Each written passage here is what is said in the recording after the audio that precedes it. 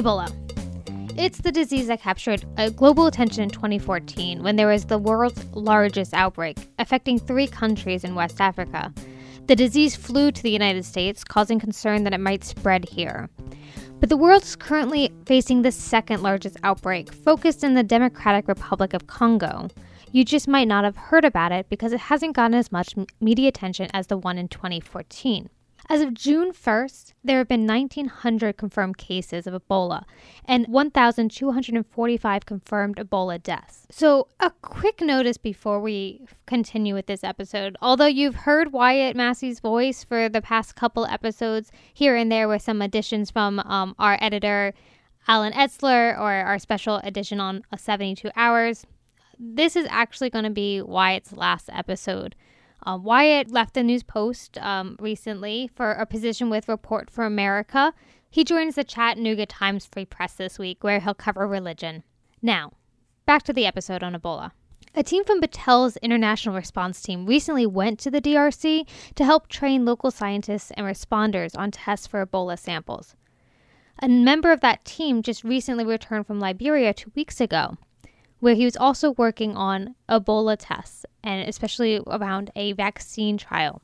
I spoke with that team a couple weeks ago when they had just returned from the Democratic Republic of Congo, where they were doing work on Ebola.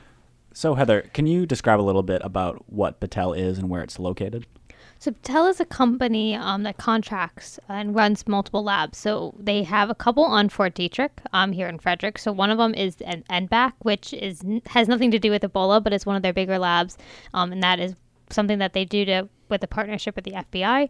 So they also run, as a contractor, the National Institute of Allergy and Infectious Diseases Integrated Research Facility, which is where the 2 people that we will be speaking with actually work. And they're part of an international response team. It's a 10-member team, and they are basically sent out to places like Liberia or DRC, where an infectious pathogen is happening. And they go out to help with the local teams on the ground, kind of build their organizations or build their facilities to be able to tackle the diseases on the ground. And when this team is working in a place like Liberia, how do they find out about the disease? And then once they get there, what are their first action steps to address what's going on? So with Liberia, they actually have an ongoing partnership with the NIH. They're helping to run clinical trials with treatment and vaccination against Ebola. So they go down and help with what they might need. And so NIH is kind of their point of contact there. And with their experiences fighting Ebola, could you sort of define the disease and how they sort of tackle it? So they aren't specifically tackling the disease here, especially what they were doing in the DRC. So Ebola is a blood-based disease. It's pretty unfortunate, and it was very deadly. One of the things that kind of struck people with when it first broke out and got hyped up in 2014 was just how quickly it spreads, and part of that has to do with some of the practices that are done over in the countries that were being affected. You really can't come in contact with a person when they have Ebola because it can spread really easily, even after that person has died, which was one of the issues. Is part of the funeral practices involved a lot of touching the person who died. So that was helping to spread the disease. But what they're doing right now in the DRC was very interesting because they actually weren't able to go out too far in the DRC to where some of the the hospitals and the labs were because of security reasons. But what they did do is help teach them how to run an assay, which is just a test. So this test that they're running, they were actually running it on a bunch of different samples to teach them how to run this assay. So one of the groups that they were doing it on was people who were vaccinated. They were running it on healthcare workers. In the case, they'd also teach them how to run a hot sample, which is a sample of someone who actually has Ebola. So because they were teaching them, they actually knew in advance that they did have a person who is affected that they were testing, so they could run precautions and be safe. But then if they left, once the 2 left, if these people ran the test and got a hot sample, they would know how to handle it and keep themselves safe. And along with the religious practices and some of these more traditional beliefs that are sort of inhibiting doctors and other medical workers from treating the disease, what other roadblocks are these researchers running into that are hindering them from helping people and stopping Ebola? So one thing they talked about was, when they're here on Fort Detrick, they are still actively studying things like Ebola, but they're in a biosafety level 4 lab, which is one of the most secure labs that you have. It's, got a bunch of you have to wear certain protective gear. You have, I believe it's sometimes you even have 2 double walls, just to make sure that this disease can't get out of the lab. But in a place like the DRC, you don't have that BSL-4. So you still do a lot of the same practices, they said, but it's also knowing that, if something goes wrong, there isn't as easily medical access. So your health and safety officer is not on scene when you're in the DRC. But one other thing that was a huge obstacle for them came down to just some of the amenities that you take for granted here, like clean water. So the test won't run, right, if you have dirty water. So how do you get clean water to this area? Also, you have to keep things at certain temperatures. Something might have to be incubated at a certain high temperature, and something might have to be frozen at a certain low temperature. But you need power for that. So you have to make sure that there's a way to get power out to some of these places that, depending on where they are, they might not have enough access to it, or just might not be able to run something like that where you're running multiple fridges like you might see if you went to the lab over on Fort Detrick. Yeah, the idea of medical infrastructure and what you have came up when Ebola was big in the news before, because there was a lot of concern about it coming to the United States, or several people who came back who had Ebola were quarantined here, and there was a belief that they would start spreading it. But obviously the United States has a lot bigger medical infrastructure and can quarantine those people in ways that some of the West African countries just don't have that infrastructure set up to really stop the Ebola spreading. Yeah, and one thing they talked about is that, this 2-person team that was part of this 10-member team, they're not coming in and solving the problems. They don't come in with, bring a ton of infrastructure. They're really there to teach.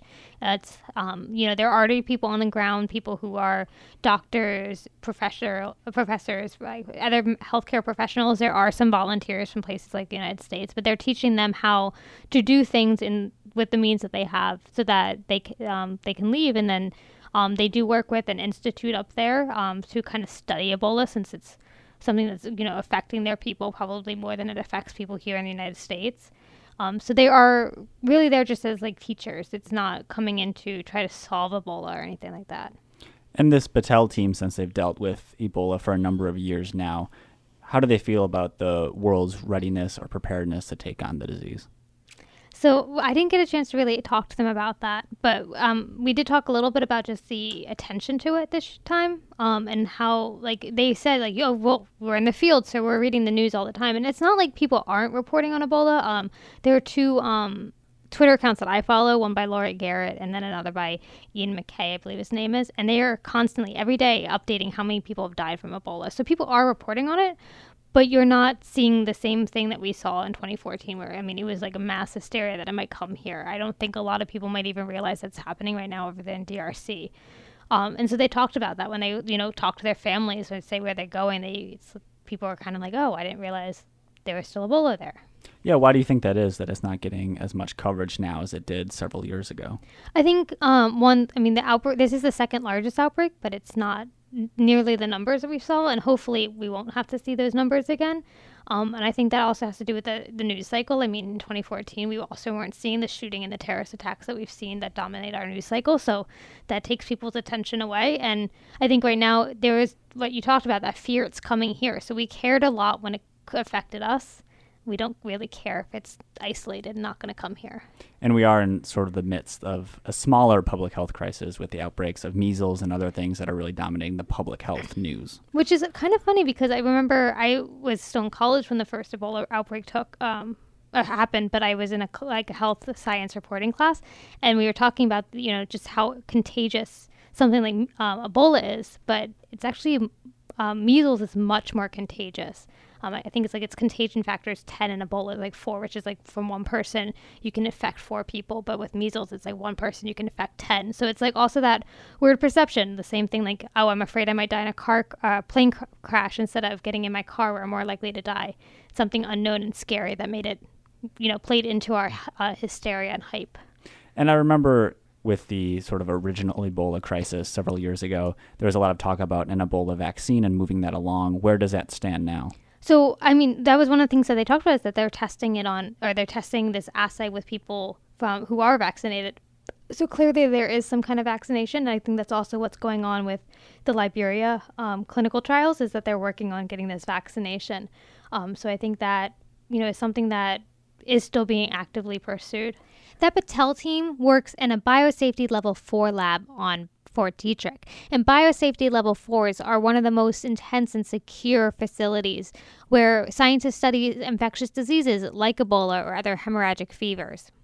Now, Fort Detrick has a pretty long history with Ebola, starting in the late 70s and early 80s.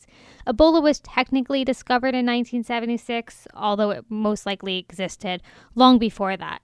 Bonnie Dighero-Kemp, and I am the response team lead at the Integrated Research Facility. And my name is Gregory Kocher, and I am a Response Associate Study Implementer at the Integrated Research Facility. All right, so those are both a little fancy titles. So can you explain a little bit about what you do on a daily basis? Sure. So we have a 10-person team, and our team, when we're based in the United States, we work at the Integrated Research Facility, which is a BSL-4 facility located at Fort Detrick. And then we also deploy for usually a month at a time to international locations where there have been outbreaks of high-consequence pathogens.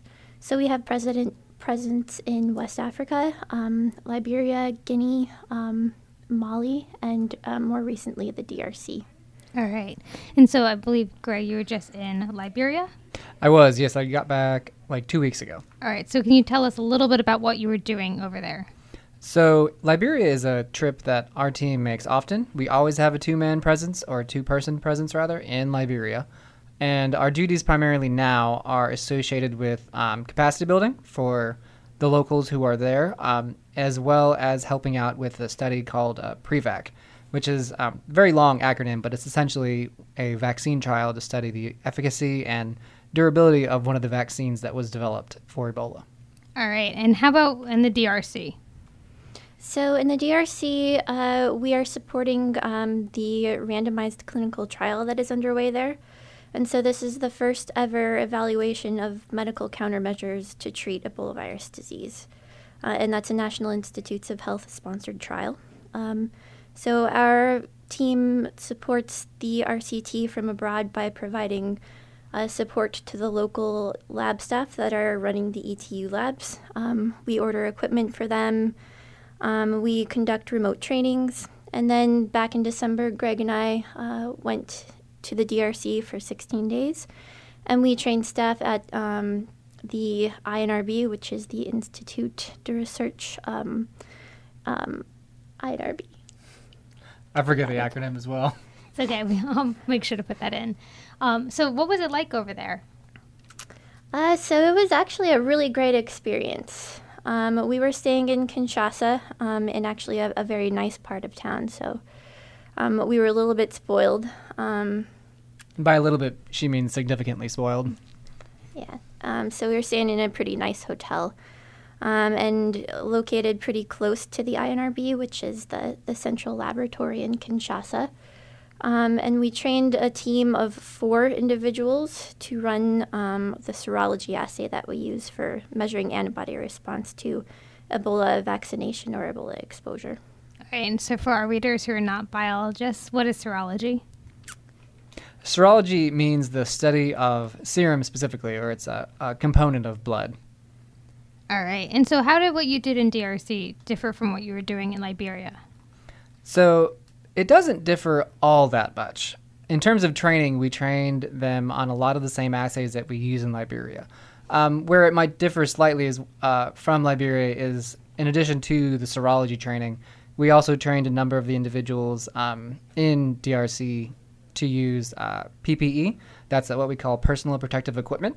And the PPE that we would train them how to use is for the purpose of dealing with hot samples. At this time, there's not any hot samples in Liberia and hasn't been for a number of years. But as we know, the ongoing outbreak in DRC means there is a very possible potential to work with live samples. Hot samples. And then not so much the staff that we were training specifically for serology, because usually the RCT staff is separate from the serology staff. However, there is a possibility that we would train individuals and as a sort of train the trainer type of program. And so once we train them how to do and how to put on, don, doff, and use PPE and work within that PPE, they can then train others locally without having to make an additional trip just to train them on how to do sample processing or how to safely work with potential pathogens. And so with this personal protective equipment, what is that like out in the field versus what you wear when you're in the BSL-4 lab? So when we work in the BSL-4 lab at Fort Detrick, we wear positive pressure suits that have air with dedicated air supply. And so we are protected against exposure to pathogens wearing those suits because there's constantly air blowing outward. So things can't get into the suit. When you're out in the field, you wear PPE. There's different types depending upon the scenario that you're working in. But for an outbreak scenario, the primary type of PPE that we train for is a full Tyvek, and then a PAPR, which is a positive air purifying respirator. A powered air purifying respirator, which is on a belt unit, and it has filters in it for filtering the air that comes in. And then it has a hose that goes up the top to a shroud that you wear over your head. And then it requires a power source to use that type of PPE in the field, so we also train people to use N95s and face shields as well if that technology isn't available in the field. And with the DRC, for the people who are out there where the outbreak is currently happening, are they able to wear that protective equipment? So it depends on the lab site, and once again, if power is available out there. So we have shipped our PAPR units out there, but the staff that are currently working in the field use respirators, N95 respirators, and face shields. It's a more low-tech option. All right, so that was one difference between the BSL-4. What are some of the other challenges when you're out in the field versus when you're in a controlled lab? So I would say we just talked about the BSL-4 suit, how it's a protective, because it's positive pressured. Any potential leak, will vent outward, and so nothing can get into your suit. But how you want to think about in terms of the field versus the lab is that the BSL-4 suit is sort of the last line of defense for any type of lab incident or possibility that could occur. So you never want to think about having your suit as even an option, because the first option in terms of safely working in a lab is your own, how careful you act, how slow you are, how slow not meaning like I'm going to take all the time in the world to do this operation, but deliberate. You want to know exactly what you're doing, how you're doing it, and how to work and accomplish the task that you're doing with the minimum of operations, because these are all potentially dangerous. And so with that mindset, the difference between the lab and the field is in the lab here in the States, you have all of these environmental controls and facility and institutional-wide devices to protect you. So you have biosafety cabinets, the air is a constant temperature, the air in your suit is a constant temperature, all your equipment has been calibrated and has records for it going recently. There's precautions in case something happens, there's precautions in case those precautions fail, there's triple precautions on top of those precautions. And then when you're in the field, your mentality has to shift, because instead of having all of these facility-wide things backing you up, all of a sudden your PPE is no longer, it's still your last resort, but your last resort is a lot closer to your first line of defense you're training. And so it's just, you have to be that much more careful and deliberate, because you don't have any of these other options to fall back on. You have your safe lab practices, and then if you're lucky, you'll have some type of field analog for a biosafety cabinet. Most of the time you won't. And you have your PPE. So it's about working carefully and knowing that you put all of your gear on appropriately and you know how to take it off appropriately. Because taking it off, what we call doffing, is just as important as donning. If you have any type of contaminant on your gloves and you're just flipping your gloves off willy-nilly, you might splash something that ordinarily wouldn't be a big deal if you took it off properly. All right. So to switch a little bit back to Liberia, you mentioned you were working on pre-vax. Can you explain a little bit more about what that was and what you were doing there for that? Sure. So the project is called PREVAC. Do you remember what that acronym stands for? So PREVAC is, it's PREVAIL 5. PREVAIL is a clinical trial series, NIH clinical trials that are in Liberia. There are currently up to 10 at this point, and they're all looking at different research questions.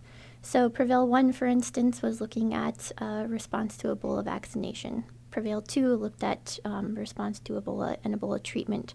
PREVAIL 3 follows survivors, and so on and so forth. And then PREVAIL 5, which is PREVAC, that's an evaluation, vaccine efficacy, a vaccine response study as well. It's much larger, though. It's very big. It involves over 1,000 individuals, and then they have blood draws that take place over time courses. And then the immune response. So our assay goes against the is an antibody against Ebola GP. That's the glycoprotein. So viruses, they have the Ebola is an RNA virus, and it has an outer coating called a glycoprotein. That's essentially the shell. And the vaccine is designed to teach your immune system to attack that glycoprotein shell. And our assay detects human antibodies that go against that specific shell. And we can test how effective, theoretically, because we're not actually giving the vaccine, we're not actually there's not a live outbreak going on right now. And so we have to do what's called a correlate of protection.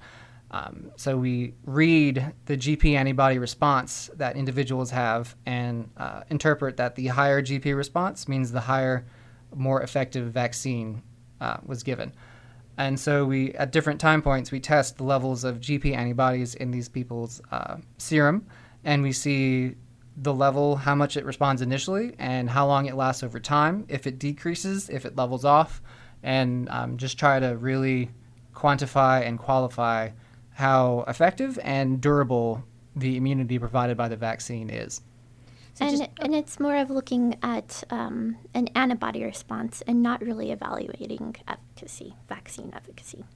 So just to back up a little bit for people who are not usually working with Ebola, are you giving, do you just put the Ebola antibodies into the blood serum that you're testing, or how do you get Ebola to interact with the vaccine without actually infecting somebody with Ebola? So the vaccine in PREVAC is VSV one? Mm-hmm. So there's a virus called vasosynctal virus. And essentially, I believe it's commercially available. It's called a vaccine vector. And what was done is you insert the genes for Ebola glycoprotein into this virus. And so essentially... Vesicular stomatitis virus. Yeah. Vesicular stomatitis virus. And thus you have this relatively harmless virus, but it has the shell of Ebola on it. And so you're giving people this vaccine, and the immune system thinks and is being taught to attack what it sees as Ebola, but it's actually this harmless virus. So it's basically protein recognition. It's showing your immune system a protein that's commonly present on that virus so that if it sees it again, it recognizes it. All right. And so for the Ebola vaccines that are being worked on, when did that push for more vaccination come about? How do you mean? I'm sorry.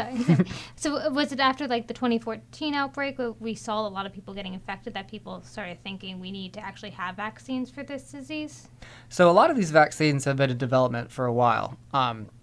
The number of I know there was another one developed in response to 2014, but it really was the 2014 outbreak that spurred on a lot of the continual development for all the vaccines and a lot of the work for it.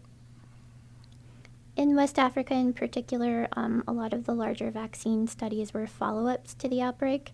And then now we're seeing in the DRC, it being used as a prevention strategy. So as of today, over 129,000 people have been vaccinated in the country. And they are thinking that it could be one of the main contributors to why we're not seeing greater scale of disease outbreak. So do you think that we're getting to a point where we are prepared for maybe the next outbreak if it comes up again? would say that's a layered question. There are many aspects to outbreak response, one of them being vaccination and public health response, and then also, the response to actually dealing with the clinical aspects of disease, providing good clinical care for Ebola. Those standards are constantly being refined as we're learning more about the virus and its disease course, and then also the laboratory testing that goes hand in hand with that, and that's really where our area of expertise is. And we've certainly learned in the course of working in West Africa, definitely a lot of lessons learned for the best ways to test for the virus itself and for antibodies to the virus in different groups of people. So, those groups that I mentioned before, people who became ill, people who were contacts of people who became ill, people who were vaccinated, healthcare workers, community workers, all those types of people. Yeah, I would agree with Bonnie. It is a layered question. There's so many other factors that go into responding to an outbreak that are determined on where an outbreak is and circumstances at the time that can dramatically affect how you respond. But what is undoubtedly true is, as a result of all the work that has been done prior and especially since the 2014 outbreak, there's certainly a lot more tools available to whoever responds. All right. And so with the outbreak that's currently happening in the DRC, do you think that people are aware that it's happening? I would say certainly not to the level that they were aware of the previous outbreak. So the previous outbreak was much larger than this outbreak. And this outbreak is the second largest Ebola outbreak in history. And I think a lot of the news coverage has kind of focused on all of the instability in the region and the violence that's occurring in the region. But it definitely merits more attention. And is there a reason that we're just seeing the outbreaks in 2014 and 2018, 2019 now that we didn't see in the 1980s or 1970s when the U.S. first heard about Ebola? I would say part of it may be just simply there's a lot more people around. There's been a lot more growth, and there's also the world in terms of communication is a lot smaller. So we may have only been hearing about Ebola since 1976 when it was first discovered. But to say that it wasn't around before then, I believe is wrong, because all these things have been around for many, many, many, many years. So it could simply just be that we didn't hear about it because it was always in remote regions. Yes, and as population increases and people move into more rural areas, I think it'll be more common. Not to mention just transport networks. You're talking about the 50s, 60s, and 70s, these areas you had to walk to or take a helicopter to, or if you're lucky, there's a boat. You could hop on the river. But nowadays, there's a lot more built-up infrastructure. It's still limited in terms of what we're used to here in the United States, but relative to how it was, it's just much more of an interconnected nature over there. All right. And so what's next for your team in terms of Ebola research? So when we're back here in the States, when we're working in BSL-4, our team develops diagnostics that are field deployable for high-consequence viral pathogens. So in addition to Ebola diagnostics, we're looking into diagnostics for Lassa and things like Nipah. And then for the current outbreak in DRC, we continue to support the RCT from abroad. And then we're also planning future trips where we'll be back on the ground helping the team that we trained in Kinshasa to increase their throughput. And then also training individuals who will deploy to those field sites, those field lab UTU sites, to use the PPE that we described, to potentially use some of the assays that we use, and to support them in any way that we can. All right. Well, I think I'm out of questions, but anything else you think our listeners should know? Just that the staff in DRC are really great. They're dealing with a very, very difficult situation and a very difficult time, complicated by a lot of different factors, and they really are heroes. They do great work every day, dealing with a lot of difficult things. I would say that applies not just to, especially DRC now, but all of the local staff that we've interacted with, whether it be DRC or Mali or Liberia or Guinea, they're all incredible people who will learn as much as you can teach them and just want to see their country survive, prosper, and get through whatever difficult times happen. They're all just people. You go over there and everyone wonders like what it's like. Is it really different? But people are people, whether you're here, whether you're in the United States, and everyone's just concerned for them and theirs. Thank you so much for coming in and talking to us about what your work is and about Ebola, and we really appreciate coming in. Thanks for having us. Thank you very much. To learn more about what Battelle is doing to take on some of these infectious diseases like Ebola, you can check out the article in the Frederick News Post Health section. The International Response Team is just one of the laboratories on Fort Detrick working on Ebola. The United States Army Medical Research Institute of Infectious Diseases has been working on the hemorrhagic fever since the early 80s. The lab, as well as some of its veterinarians, biologists, and other staff, were featured as part of the National Geographic Channel's The Hot Zone, which starred Juliana Margulies. It is a TV adaptation of the book The Hot Zone by Richard Preston. So, to talk about Ebola in general, as well as some of the recent advances from USAMRIID, I asked Dr. John Dye to come join me in the podcast studio. So, I am Dr. John Dye. I work at the USAMRIID, United States Army Medical Research Institute of Infectious Diseases, and I'm the Chief of Viral Immunology. Great. And so Dr. Dye is here today to talk to us about Ebola. So I was hoping just to start off, just in case people missed out on the 2014 outbreak, can you tell us a little bit about what Ebola is and where it is right now? Sure. So Ebola is a viral hemorrhagic fever. So it's a virus that infects individuals who come into contact with an animal or someone else who's already been infected. And basically what happens is, normally in between 7 to 20 days, those individuals get very sick. And depending on which type of Ebola that you get, you have a pretty good chance of not being able to survive that infection, some of them as high as 90%. All right. So in 2014, we had a pretty major outbreak, and that was the biggest one that we've had so far? Correct. So in 2014, 2015, there was an outbreak that occurred in 3 countries in Western Africa, Liberia, Sierra Leone, and New Guinea. And there were about 25 to 26,000 people that were infected, with about 14 to 15,000 deaths that were recorded. So Ebola first came into us knowing about it in 1976. And from 1976 all the way to 2014, there were only about a combined 1,000 to 2,000 cases of Ebola. And then when you compare that to what happened in 2014, you have about, tenfold more. So it was a large outbreak that occurred, and nobody really expected it. All right. Now, I understand that we're currently in the second largest outbreak right now. That is true, yes. So between 2014, 2015, and the outbreak now, what have we learned to help us prepare for this current outbreak? I don't know if prepare is the right word, hopefully, but we have learned a lot. So in the 2014 outbreak, going into that outbreak, if you look at the landscape of Ebola research and then what was available on the market, there was nothing. There was no vaccine, there was no treatment that could be given to individuals other than just giving them supportive care, making sure that all of their chemistries were okay with additional water and things like that. During the 2014 outbreak, there was actually investigational vaccines and treatments that actually started to go into the field.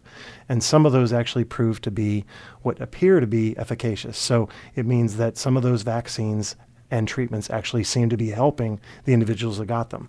So now in this current outbreak, they actually have designed clinical trials to test some of those vaccines and treatments that were first pilot tested in 2014. That's much better than where we were in 2014. It sounds Most like. definitely. Oh, yeah, we are in a much better shape. It still is challenging because where these outbreaks occur are very rural areas. It's very difficult to implement these vaccines and therapeutics in a regimented way. It's much harder than you could imagine than it would be to do in the U.S. or in another more developed nation. So there's still a lot of challenges that we have to overcome, and we have to test to see whether the vaccines and therapeutics are actually efficacious, but we're on the right track.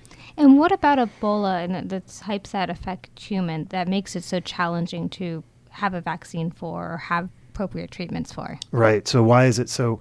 Well, honestly, it's not that difficult a virus to make a vaccine to. It's just, if we think about the numbers of the people who've been infected with Ebola in the past, they're really small compared to HIV or the flu or many other viruses that receive a lot of attention. So prior to the 2014 outbreak, there really was not a lot of attention that was given to Ebola. But then when that outbreak occurred, it became obvious that emerging infectious diseases like Ebola could actually come across oceans like it did to the U.S. when people actually migrated back to the U.S. from Liberia. So it became a global problem, not just a local problem. And when things become global problems, then hopefully you get global answers. So that's where we kind of at right now. And so USAMRIID's had a pretty long history with Ebola. So what are some of the interesting things that you're working on now to look at Ebola or ways that we can treat it? Sure. So what's really great, so right in our own backyard here in Frederick, Maryland at Fort Detrick, USAMRIID is located, and all of the vaccines and treatments that were either developed or tested that are being used in West Africa and now in the DRC, Democratic Republic of the Congo, in this current outbreak, they were all developed or tested right at USAMRIID. So it's pretty amazing. So what are we working on now? Well, we're working on monoclonal antibodies. So antibodies are made by a human being in response to a virus or bacteria. And you can actually make these antibodies specific for a particular virus or bacteria. So we're developing new monoclonals that can work against Ebola. In addition, there are new vaccines that are being tested, in addition to the vaccine that is currently going into humans. So next generation vaccines are being tested. And there are also small molecules, so chemical drugs that are being tested at USAMRIID right now. All right. And so talk to me a little bit about safety, because Ebola is not something that you want to accidentally catch. Oh, no, definitely not. So the precautions that we take when we're working with it at USAMRIID is we work in a biosafety level 4 containment suite, which basically is a giant cinder block room with negative air pressure. So basically everything only flows into the room. Nothing can come out. And then as a researcher, when I'm working with it, if you've seen the movies or if you've seen the new Hot Zone show on National Geographic, I wear one of those large blue suits, which you plug into an airline to create a positive pressure inside so everything is flowing out of the suit. We're always wearing double gloves. We've been trained for several years before we even go into the suite. So for us to work with it, it's very safe. It's a little more difficult when you're out in the field, though. How do you work with it there? Because you're not going to have that containment. And do people from USAMRIID go out to places like Liberia and actually make sure that the vaccines that were tested in USAMRIID are working? Yes. So we're part of the teams that are involved with the testing. So when you give someone a vaccine, if the vaccine's working right, they never get sick. So how do you know that if they ever came into contact, right? So what we can do is we can actually take some of the blood from all the people that got vaccinated and see, well, did they actually get infected on top of that vaccine? So that's what they're doing. So there are teams that are over in the DRC right now. There were teams that were in all 3 countries, Sierra Leone, Liberia, and New Guinea during the 2014 outbreak. All right. And so looking at 2014, the current outbreak now, with all the technology that's gone into vaccines and treatments, do you expect to see another third outbreak anytime soon? So the development of the countermeasures really are independent of the outbreak. Because what happens, so Ebola doesn't normally affect humans. It's a spillover event. So it normally resides in an animal, and then when the humans come into contact with that animal that's been infected, it spills over into them. We're not a natural host. So those spillover events are going to continue to happen in places like Africa and other places, especially with the globalization of their markets, because there's a lot of deforestation. So you're changing the ecosystems of all of the animals that live. So you're coming into closer contact with those animals if you're in those rural areas. So we will continue to see outbreaks of Ebola and other emerging infectious diseases. There's really no way around that. The best we can hope is to be prepared with those countermeasures like vaccines and treatments. All right. And so you mentioned the Hot Zone, which is on National Geographic, which is kind of raising awareness about Ebola right now. Correct. I think one of the things that I've heard is that people don't know quite as much about the second outbreak as they did the first outbreak. Do you think that this is going to help keep Ebola on people's mind and maybe help them be aware of future outbreaks? Right. So I would hope that the Hot Zone, the show, which is actually quite well done, they took some liberties, but TV and movies always take liberties. I would hope that would just raise the global awareness, because as you said, I am guessing that a lot of the listeners don't even know that there's an outbreak going on in the Democratic Republic of the Congo. They all heard about the outbreak that occurred in 2014, but it was actually going on for a whole year before the United States really started paying attention. And when we started paying attention was when one individual got on a plane in Liberia and flew to Houston, Texas. And all of a sudden it was in our backyard. So I'm hoping with education like this show is, there's also a nice documentary that's on after the show, which goes through the history of Ebola, kind of some of the things we've been talking about today, Heather. So I'm hoping that it'll keep people in tune to those emerging infectious diseases. So then as a community, we're all better prepared. And so just to give a little bit of a spoiler of the Hot Zone, I do understand that there is a type of Ebola, one of the strains that is not dangerous to humans. Correct. So there's 5 different flavors of Ebola, if you want to think of it like that. Unfortunately, there are flavors that can kill you. But the flavor that cannot kill humans, or we don't believe kills humans, actually first occurred in Reston, Virginia, which is right down the road, right out Route 7, down in Northern Virginia, at a place called Hazleton Laboratories. And that's what this movie, and originally the book, The Hot Zone, was about, was there was an outbreak in a monkey colony of this particular virus, and it was the identification of that virus because no one was expecting Ebola to be in the United States. So the people coming over from Liberia in 2014, it was not the first time we've seen Ebola here in the U.S., but it's probably the first time most of your listeners have heard of it. And so you mentioned monkeys. Is that one of the natural hosts of Ebola? So it's a host of Ebola. It depends on a host, definitely. A reservoir, maybe not. So a reservoir is an animal that lives with the virus, but the virus doesn't kill them. The virus actually kills the monkeys too, so it's not a very good host. If you're a virus, you don't really want to kill your host. You'd prefer just to hang out in it and then spread to other people, so it's not a very effective in that way. All right. And now, Ebola is not the only hemorrhagic fever that USAMRIID works with, correct? Correct. So there's a lot of arena viruses like Lassa virus, Crimean Congo hemorrhagic fever virus. Those are all both in Africa as well as Europe. And then if you look down into South America and Central America, there's Junin, Chapare. There's a ton of different viruses that all have this similar pathology. All right. Well, I really appreciate coming on and explaining everything that we need to know about Ebola right now. Is there anything else you think listeners should know? No, just I hope you enjoy the show. It really shows light of Frederick and Thurmont and our whole area, and shows you a lot of the good research that's actually going on right next door to where you live. So it's pretty exciting, actually. Well, thank you so much for coming on. You're welcome. So as Dr. Dye just mentioned, USAMRIID and its scientists were featured in The Hot Zone, which just wrapped up on National Geographic Channel. The Hot Zone is a TV adaptation of Richard Preston's book of the same name, which discusses one of the first times Ebola came to the United States. And two of the main people involved in working with Ebola when it came to the United States were Colonel Nancy and Colonel Jerry Jaax. They both called in today to talk a little bit about working with Ebola and what it was like to see themselves being portrayed by actors as part of the television series. Yeah, this is Jerry Jaax. I'm a veterinarian and a retired Army colonel. All right. And this is Nancy Jaax, and the same. I'm a retired veterinarian and a retired Army colonel. All right. So if you could walk me back to the 1980s, when did you first learn about Ebola and that your work would involve studying hemorrhagic fevers? I started it in late in 79, early 80. The Institute, USAMRIID, had samples on file, and they were just starting the experimental work in it. All right.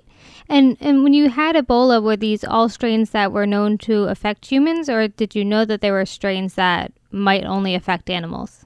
No, at that time, Ebola especially, but we were working with Ebola in Marburg. We only had lethal strains. That's all we knew about. At that point in time, we knew nothing about non-lethal strains. Reston was the first non-lethal strain that surfaced, and the Cote d'Ivoire Ivory Coast strain is one that killed chimps, and it did make someone sick, but it's not lethal. Yeah, but that's not until late 80s, early 90s. Yeah, in the 80s, it wasn't known that Ebola was zoonotic or would affect humans, and there was no idea really what the reservoir was. So it was only known to affect humans with very lethal consequences. All right. So now I know that the story was portrayed in The Hot Zone by Richard Preston, and that's a National Geographic show. But could you just very briefly tell me a little bit about how your role was in helping to discover the Reston strain of the virus? As far as what I did, actually, I'm a veterinary pathologist. Tom Geisbert is actually a microbiologist, as is Peter Jarling. And the filovirus was first identified by Tom and Peter. Once they were pretty sure what they had, then I drove down to Reston with Dr. C.J. Peters because we wanted to look at tissues from all the monkeys that had died in the facility, that there was no fresh tissue available for culture. So I'd done a lot of work with it. I just asked for the livers and spleens of all the monkeys that had died, and they clearly had signs consistent with Ebola. But that's basically what veterinary pathologists do. We dissect, we do autopsies, and we read glass slides. And those specialties complement one another so that a diagnosis is confirmed associated with both electron microscopy and other diagnostics to include microscopic slides. All right. And so when you knew that you were working with Ebola, since you didn't know that it was non-lethal at this time, what was going through your head knowing that there might have been a strain of potentially lethal Ebola on U.S. soil? Well, the first thing that goes through your head is, it's absolutely critical to have a correct diagnosis. And so what Jerry just mentioned, we had microscopic evidence, we had electron microscope evidence, and then we had light level microscopy evidence. And so we were very sure of our diagnosis at that time. And clinical science.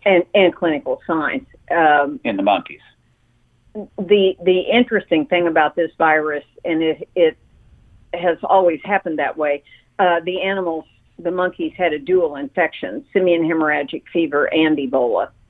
And we noted both of those on microbiology as well as histochemistry. Essentially, the only reagents that we had to check it with were Ebola Zaire.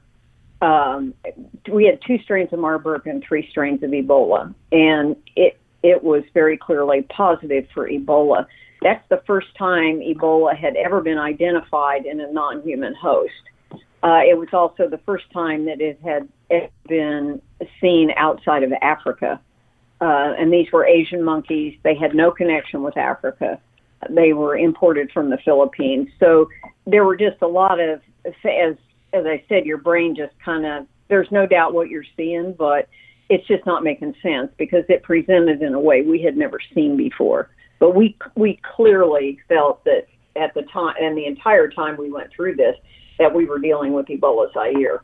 And so, jumping ahead to 2014, and even now when we're seeing outbreaks of lethal strains of Ebola in some African countries, did you think that we were going to be seeing outbreaks when you were first seeing Ebola in the 80s? Well, I think we all felt it was inevitable. Typically, even though there's a lot about the virus that we don't know, we know it spreads easily from person to person through handling tissues, burial rituals. We did not know until we actually proved it experimentally that you could get it from contact with your eyes, mucous membranes, or that you could get it from eating. and eating an infected monkey. And we had actually proved that experimentally out that it was going to reappear. That's typically what it did. At that time, it had always broken out in very small villages, and basically they controlled it by quarantine. When you got into bigger cities, that's almost impossible to do, because particularly in 2014 and now, you don't have real stable government structures, and so it's very difficult to enforce any kind of quarantine. So with the 2014 outbreak, it seemed like it was always in the media, and there was tons of articles coming out, and everyone was talking about it. But now we're in the second largest outbreak in the Democratic Republic of Congo, and it hasn't been talked about as much. Do you have any reasoning for why people might not be talking about Ebola like they did in 2014? I don't really know for sure, but I think our sense is that, it becomes old news. It's over there. And, once something takes on a long time frame, it becomes less newsworthy. I mean, if you look at the war in Syria that's going on, people get tired of it, and there are other things that end up being more newsworthy. That would be my sense of it. All right, and so now National Geographic just had the Hot Zone come out. I have to admit I haven't seen all the episodes, but I did see the one that was at USAMRIID. And with that, do you think a show like that can raise awareness of Ebola? Yeah, I think that one of the reasons that we cooperated as much as we did with the people doing the documentary, or the miniseries, and the documentary. By the way, I would watch the documentary if you're interested in Ebola. Is because we think that the bottom line is that the miniseries has a really good message, which is we have to be prepared. We can't wait for these things to happen, because we will be behind the eight ball rather than in front of any potential outbreaks and any public health issues that will arise. So even though our sense is that the miniseries was based upon a true event, there was a lot of dramatic. There was a lot of dramatic liberality taken as far as the story is concerned. It's our, we believe that the book The Hot Zone, written by Preston, was basically nonfiction. We don't know of anything in there that you couldn't say isn't true. I think that in the miniseries, they took a lot of they spun up the story in a fairly significant way, but the message is a good one, that infectious disease is a very, very serious issue, and it's our belief that we will never really get ahead of infectious disease, that we'll continue to see either reemerging diseases or new diseases that are brand new from now on. And so we really have to keep our infrastructure up and our research programs robust enough to be able to respond adequately. All right. So you mentioned that the Hot Zone, the miniseries, took a little bit of liberties. So what was it like, watching people portray you on a television show, or portray things that happened to you? Well, it's a little surreal. I mean, you're looking at a person that has your name tag on and is dressed like you and walks like you and talks like you, and it's not you. I think Juliana did a really good job with the character. I think the producers wanted that character to accomplish everything, and I think if there's a message that I would want to send out, people have to understand how really expensive and complex this research is. There are multiple teams of people that were all working on this at the same time. And it takes a concerted team effort. It's a very expensive type of research, but we have to have basic research in order to keep these efforts going. And typically what happened with Ebola after the 76 outbreak, when it goes away and nobody sees it, it's sort of an orphan virus. And then politically, the research doesn't get funded. And so when it pops out again, you have to start all over. And once you turn those research faucets off, they're hard to turn back on. Yeah, one of the things about watching this is the miniseries was inspired by a true event. And, you know, most of the stuff that happens in the miniseries, there is a basis, you know, there was a basis in the actual, in an event that provided fodder for the story. But, you know, with a Hollywood sort of an event like this, they compress characters. They attribute things that are done to somebody that perhaps didn't really do that. But, you know, when it comes out the end, most of the things that happen are realistic. But it is, you know, it's interesting to watch. You know, the characterizations that they put to you, and I think in the miniseries they captured the atmospherics of working in the lab. You know, it's a little bit heavy-handed and not as lighthearted as some, you know, as a daily work was, and certainly during an emergency like we experienced during the Ebola outbreak. But I think they did a nice job of that, and I think basically people have enjoyed watching the miniseries, and if it increases the interest in infectious disease, then I think it's a good thing. We really, and I would encourage you to watch the documentary. What we noticed from a lot of our friends, because it had a different title, it didn't just automatically come up on DVRs, but the documentary is really extremely well done. And it's called Going Viral, also on National Geographic. Perfect. I will definitely make sure to check that out. You know, just a very lighthearted question, but people often joke, you know, who would you imagine playing yourself in a biopic? And you guys kind of had that opportunity. So were these the actors that you had in mind if someone had asked you who you thought might play you in several years? Actually, we had no input into the script at all. We didn't. The actors and the entire casting crew had already been cast. We were not involved with the script or the storyline at all. Juliana did call me periodically, and the producers did call Jerry periodically. They were for things like uniform details and, you know, issues like that. But we had no script input. So I was holding out for Danny DeVito, but he was unavailable. All right. And just my last question is, you know, one of the things that really stood out about the 2014 outbreak was just some of the hysteria that was around Ebola. And I was just wondering if you thought that the hot zone was able to give the message that you've mentioned, but also balance not making people so afraid of this disease that if they go into hysteria.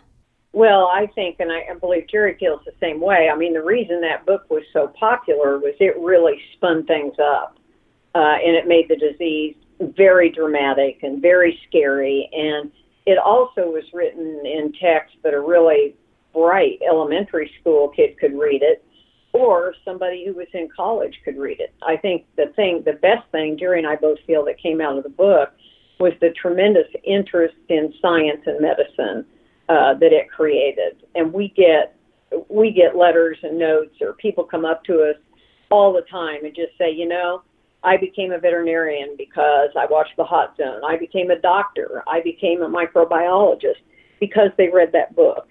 And I think that's the best thing that the book brought to the table, in my opinion.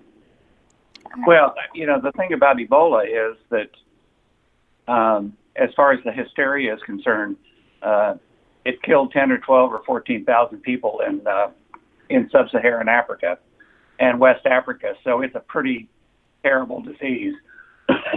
And so, you know, some of that, you know, hysteria is one way to describe it, but I think that, you know, there's a factor that says that you should be concerned about this disease. It is a very, very significant pathogen. Luckily, it doesn't transmit from one person to the other in a very simple way, like in an aerosol form. If it were to change or if it were to mutate, then it would be a very, very horrible disease. And so I think people are right to be concerned about Ebola. Now, we don't need to be hysterical about it, but it is a dangerous disease, and there are many, many other diseases that have the potential to be very significant also. So I think for the average person, they don't need to be hysterical about it, but I think they do need to be concerned. All right. And to end on an up note, are you encouraged by some of the research that's been done in the past couple of years from places like USAMRIID or the National Institutes of Health or the CDC on Ebola? Absolutely. Very much, yes. Very much. There are potential vaccines in the pipeline. There's a lot of study on the pathogenesis, for instance, identifying bats as a potential vector. We always kind of felt like it was bats, but we could never find a bat that was actually infected. So that knowing the reservoir is really what's critical here, because we pretty well know that humans get it from eating bushmeat or from direct contact with bat fecal material. But we didn't know any of that for years and years and years. And I believe there's a vaccine that's being used for healthcare providers in West Africa, and I think with an efficacious vaccine, they will be able to ring vaccinate outbreaks, and so I think all of the work and all of the research that was done on Ebola at USAMRIID and at the CDC and elsewhere has paid off, and so that's the reason we need something like we need places like USAMRIID. So hats off to the scientists who were able to develop that vaccine. And I think from my perspective, the most important thing is to protect the healthcare workers. I mean, it's all important, but to protect, if you can protect the healthcare workers, you can protect the population, because when people are wearing these crazy spacesuits, it makes them a little bit nervous, and so it's a two-edged sword. But certainly, if we can protect nosocomial infection of healthcare workers is still happening, and we would hope with the vaccine that we can protect the healthcare workers, who in turn can then protect the population and administer vaccines. And it's a difficult task. All right. Well, thank you both so much for taking time to talk with me about this. Okay. Thank you. All right. Have a good rest of your day. Okay. Thank you. Bye-bye. Bye-bye. Bye. Frederick Uncut is produced by Heather Mongilio And Wyatt Massey. and edited by Graham Cullen. We'll see you next week.